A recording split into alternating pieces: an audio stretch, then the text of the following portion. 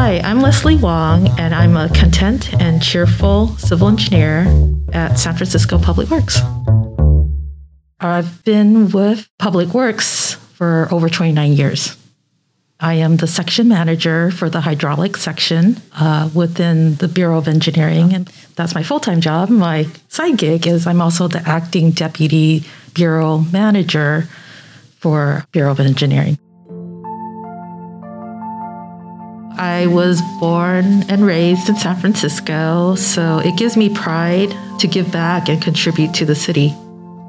As a hydraulic section manager, people wonder, once they flush the toilet just, goes to some magic spot and everything gets cleaned. And what they don't realize that we have hundreds of miles of sewers in the city's collection system. And without the engineers in my section and, the PUC client, you would have a septic tank or some sort of thing that's cleaning out your sewage. And instead, it's getting collected through the pipes that we help replace and maintain. It goes to a treatment plant where some of the other engineers, like mechanical engineers and structural and electrical engineers, help do the designs and maintenance of those systems, treat that wastewater, and then goes out a couple miles out of Great Highway.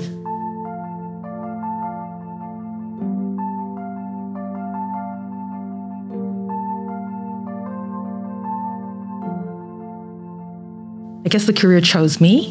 When I was little, my dad would encourage me to tag along and help him out with maintenance of the building that we had.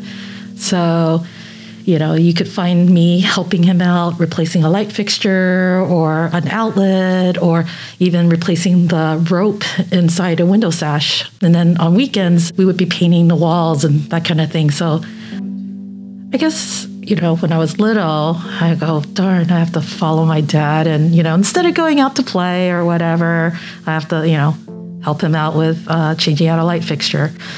But, in retrospect, it's like, wow, he's teaching me a life skill. Back then, I didn't know the difference. A girl shouldn't be doing these kind of things. And, a boy, we're taught that guys are, responsible for doing handiwork and stuff like that. And so in a way, I don't know if it's because he just needed an extra pair of hands or because he wanted us to learn something more than what was set culturally in our, what our boundaries are, that I felt, now that I appreciate it even more. He gave us that opportunity to do things that typically was not the norm for a girl growing up at that time. The other thing that was very interesting was when I was little, Hyde Street was being torn up to be replaced with cable car tracks. Unbeknownst to me at the time, it was a street improvement project. They were replacing the sewers, they were replacing the rails, and, the pavement was restored. So I got a front row seat, kind of in a way, to see what it was like to do work in the city. There are a few people in my life that have made a great impact on me. Without my dad working the long hours and, getting us through college and not having to worry about where our next, meal was or where we lived, or that I didn't have to worry about tuition for college. And, my mom always telling us to study hard. And, even though she didn't, understand English that well, she was learning along with us so that she too can test us on quizzes and stuff like that. My mom learned PowerPoint so that I could ask her for help. That's something that I always find astounding. Also, my college friends, if it wasn't because of my college friends, I probably wouldn't have started as an intern with the city. They were the ones that said, oh, I'm going in for an interview. Did you turn in an application?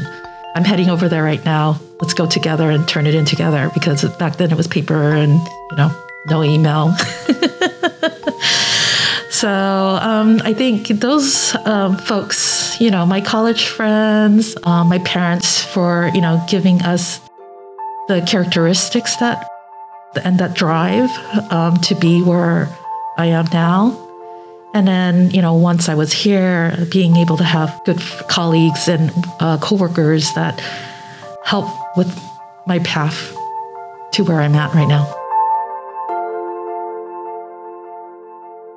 So I started as an intern actually with the PUC for 6 months. After that, I was an intern with DPW back in the day when it was called DPW. And then after that, I was hired as a junior engineer with Streets and Highways. It's a bit surreal. I didn't have that high of a bar that I was trying to reach for. I was more like, oh, if I could get to a associate engineer before I retire, I'd be very happy.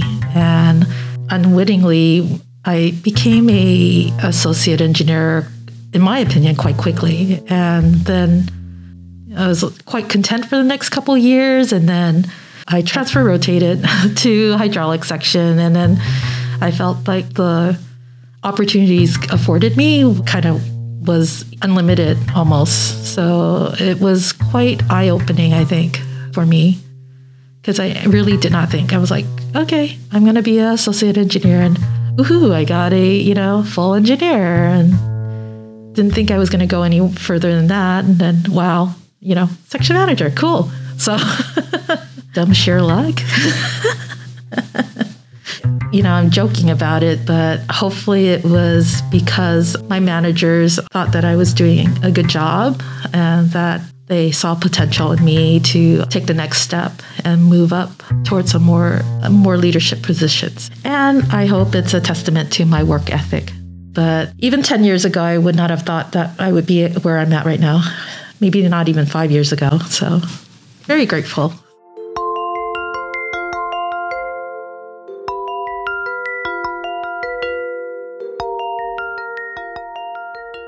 I guess I did think about this question about, how many women engineers in leadership positions have there been since I started as an intern?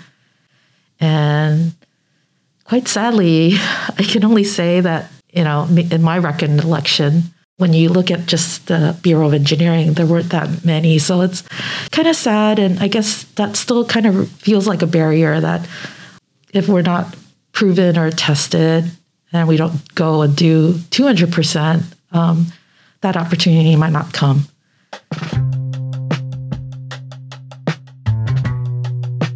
I think we need to make sure that we have a good grouping of folks that are both male or female in the middle management roles as group leaders, as supervisors. If you don't have that, then, and you're not able to demonstrate that, you could go on to the next level. You try to promote from within, but if the within is primarily male engineers, there's not much to choose from on the female side. Women that are now, coming in and being the junior engineers and the interns have better resources that back in the day, we didn't know what STEM was, and that schools now teach everyone, regardless of whether you're a male or female, that there is something, there's engineering, there's science, there's technology, that it's something that you can reach for the stars for.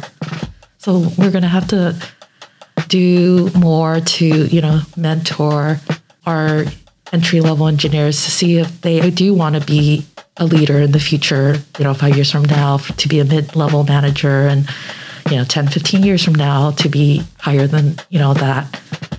Obviously, we also lose folks a lot through attrition or better opportunities elsewhere. And maybe we do such a good job of training, our entry-level engineers, they get gobbled up by other departments and other city agencies, which seems to be happening right now.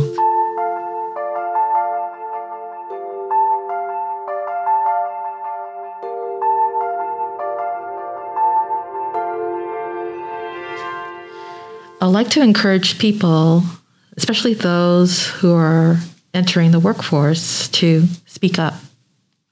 That you shouldn't stay quiet. I'll harken back to one of the interviews I had with one of the hiring managers. And this was back in the day when Microsoft was brand spanking new. One of the questions the hiring manager asked was, do you know Microsoft? And my answer was yes. And I looked at him like, what do you mean I don't know, all the suites? I didn't get hired. I subsequently did get hired in that group, but when that hiring manager came back, they were not very happy. They threw obstacles at me and was wondering how come I could get the work done so quickly. And it wasn't until a year later when they gained my trust and really understood that I was doing the work that I had the courage to ask the hiring manager, who was my supervisor at the time, why do you always have a growl on your face? The manager suspected that I was asking someone else to help me do the work. And that's why the product was coming back so quickly. And that manager said, that's because when you interviewed, you told me you knew nothing about Microsoft or Word and Excel. I'm like, does it look like I didn't know Word and Excel? The manager said, no, I think you know it very well. I'm like, I said, so what made you think that way? And they said, well, it was because you just said yes and you didn't elaborate. So that taught me that you should always try to sell yourself, not oversell yourself to the point where you're going to get yourself in trouble once you're hired, but sell yourself so that, you know, your future employer or manager or colleague knows that those are your strengths. That, you know, it's important to not just give out one-word answers, that you need to tell them that I can do the job. I do try to have, you know, my staff heard, but, you know, oftentimes you do have to be a bit careful because some folks prefer to stay quiet and others are the loudest in the room. And I'll allow the folks loudest in the room to speak up, but I may go off to the side later on and talk to those that do not feel comfortable speaking in front of a big audience and say, how are you doing? Or what do you think about, you know, this? Or at least I try. I might not be successful 100% of the time, but I do like to gain feedback from everyone that's involved in what's at stake. Trying to satisfy everyone, I think that's the hardest part of, you know, keeping everyone happy as a leader.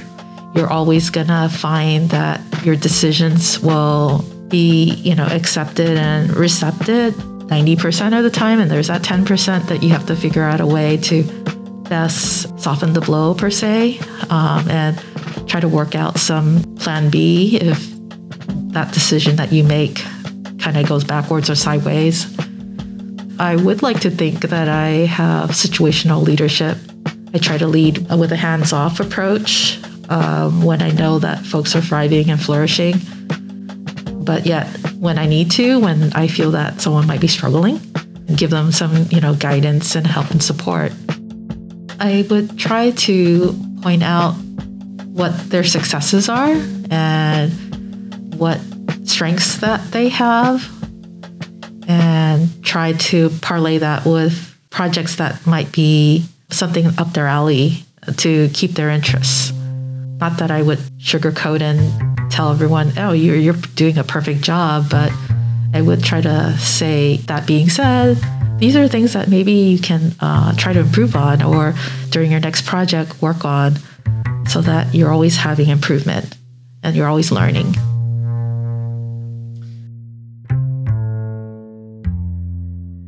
There are times you will face challenges, and it's how you deal with this adversity. You always have doubt in yourself. Am I doing this correctly? Am I making it worse? Is it helping or making it not better? Or should I not have even said that? So oftentimes I do have those doubts in my mind. But when that does happen, oftentimes I keep my mouth shut. And then the second thing is I'll kind of like talk to my family, even though they're not in engineering, they have a different perspective or they see things in a different way. Or I'll talk to my colleagues or my peers and get that feedback on, oh, what should I do? Or if I did this, or I did this, what do you think? Did I do it wrong? And luckily I have a good set of friends who will go and say, oh yeah, you did it fine. Or, oh my gosh, you did that. I think you should, try to correct it. And so I'll take what actions I need to do, and I'll apologize. And I think having humility is important as a leader. I do hear it all the time. You celebrate your successes, but you acknowledge your failures and try to fix it.